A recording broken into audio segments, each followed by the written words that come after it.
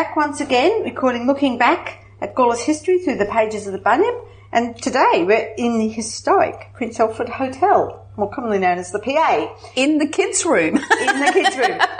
Which is about the right scale for us. It is quite beautiful. I mean, even the little stools are quite a nice size, aren't they? They are. Our feet touch the floor, don't they, Jeanette? Yes. They're more comfortable in those big chairs. Yeah, absolutely. I like a chair where I can feet touch the floor. Me too. The only problem with my knees now is getting up from the low chair, but that's okay. It's very comfortable. It is. So there may be a little bit more background noise than we normally have. But yeah, it's a bit of a hum, that's about all. So apologies if that comes through. Koala and kangaroo, all sorts of books to read and lots of toys and little kitchen, and it's really quite cute in here. It is really nicely done. Yeah, it is nicely done. When our children were little, this was a games room. Oh, was it? And then they took out all the games, and then so it's really nice they've restored it, because we used to love coming here because we could sit and talk while the kids played. That's right, and it's a very safe place because they can't get out here. No, it is. It's very safe. And no one can get to them here. And they have fond memories of coming here. Do with they us. really? Yeah, they used to good enjoy on it. them. Yeah. So, anyway. We'll kick off with 150 years ago. The hairless horse. Oh. Hairless horse. Caoutchouc. I've never heard of it.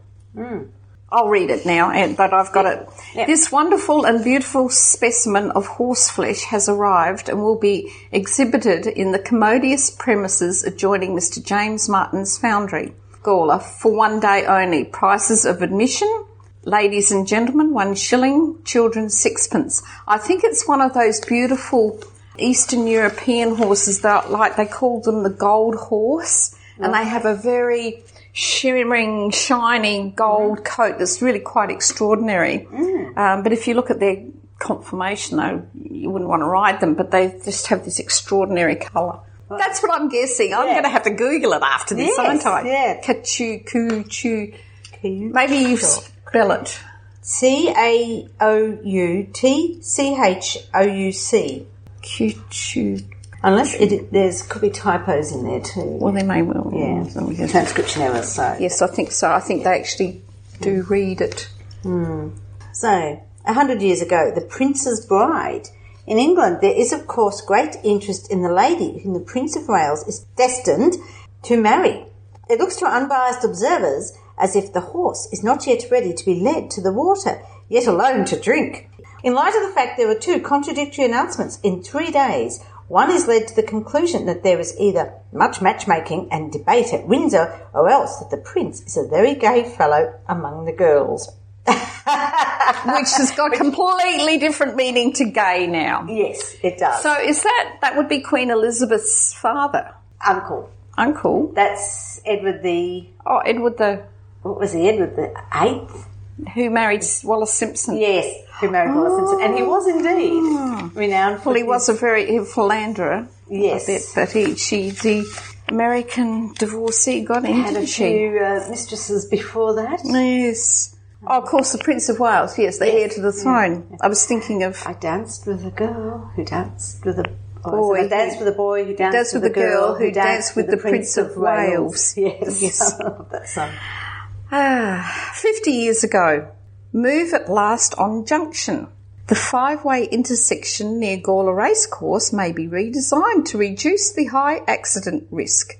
Barnet, Potts and Para roads from the 5-way junction, with the main North Road just south of the racecourse. The intersection was one of 16 junctions with an above-average accident rate being surveyed in the Gawler district. Well, it's all traffic lights now. Yes, and you can't get from Para Road.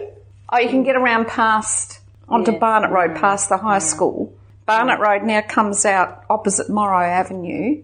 Potts Road's got the traffic lights.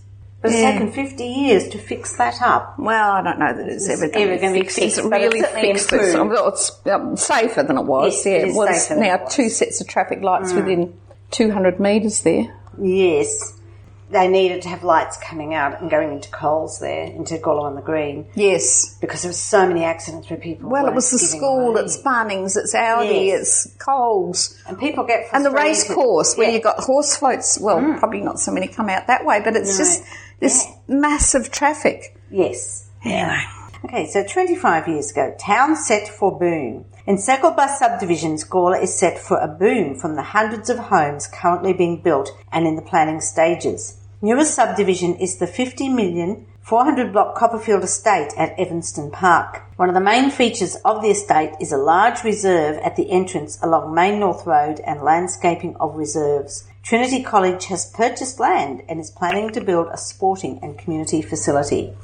So that's near Trinity. Alexander Avenue. Yes, that'll be when they closed off Alexander Avenue. By Starplex. Yeah, because it was still open when Angus first went to Trinity. Yeah, there used to be a really good road there. You could go down there and get up to the Gawler and One Tree Hill Road without going through Gawler. But now they force you to go down through the suburbs. It's like, I don't actually understand some of that, but anyway, it gets the traffic away from the school, which is what we were talking about with the Gawler High School. But it certainly wasn't good for the children having that road there that they had to cross. And there was a bus park there. So all the buses and cars would be in this little bus park. And there was no there weren't proper bays for the buses. Oh, right. And when Angus was 5, they had to walk through the bus park with all the buses to get from one bus to the other. And the bus driver would often walk the little kids across because it wasn't it was really, so, you know, what they did was a big improvement for the school, but for other traffic, not. Well, you can still get around Trinity Drive, can't you? You go down to the traffic lights and you can work your way around there to get up to Alexander Avenue. But it's still forcing you through suburbia. It is, and past multiple roundabouts and you can go down, I suppose you can go down to Tiver Road and then up. Drive. Sunnyside, but you can go down to Tiver Road to the lights there and then back around that way up Tiver Road. I used to ride horses up and down there. So. Right. Anyway, let's look at 10 years ago. And there's a photograph of the Honourable Dr. Bruce Eastick. So this is where it says, new dam needed. A second dam may be built on the North Parra River in a bid to protect almost 4,000 properties from being wiped out in an extreme flood event. Despite the 2007 construction of the Bruce Eastick Dam, which formed a major component of a $20 million flood mitigation scheme for the North and South Parra Rivers, 3,750 properties remain at risk of flooding in a 1 in 100 year average recurrent interval flood. Yes, it's going to cost about $80 million they have to raise the height of the dam another 10 metres, I think, and to do that they've got to go out, because of where it's built, it's very narrow lower down, but up higher it's very wide, and so they've got to go out a long way to get the width, get the height. Yeah. Anyway, never mind. Right. So, on to the Gawler now and then. Williston Service Station. And it's a photo of the Williston Service Station circa 1950. Trading as a Caltex outlet, it stood opposite the hotel on the site now occupied by a large BP service station. And it looks like almost looks like a stone building. A house that's been converted, I would say. Probably that was. Looks like it was originally a house that's been turned into a service station. Good grief. That was the Eye family had it for a long time. 1950s. I don't know whether the Eyes had it then. Well, that's it for this week. It is indeed. It was a bit of an interesting little mishmash of stories. It certainly was. It's some amusing ones in there. So, all right. Well, thank you, Jeanette. And next week. Yes. Thank you, Kay. Like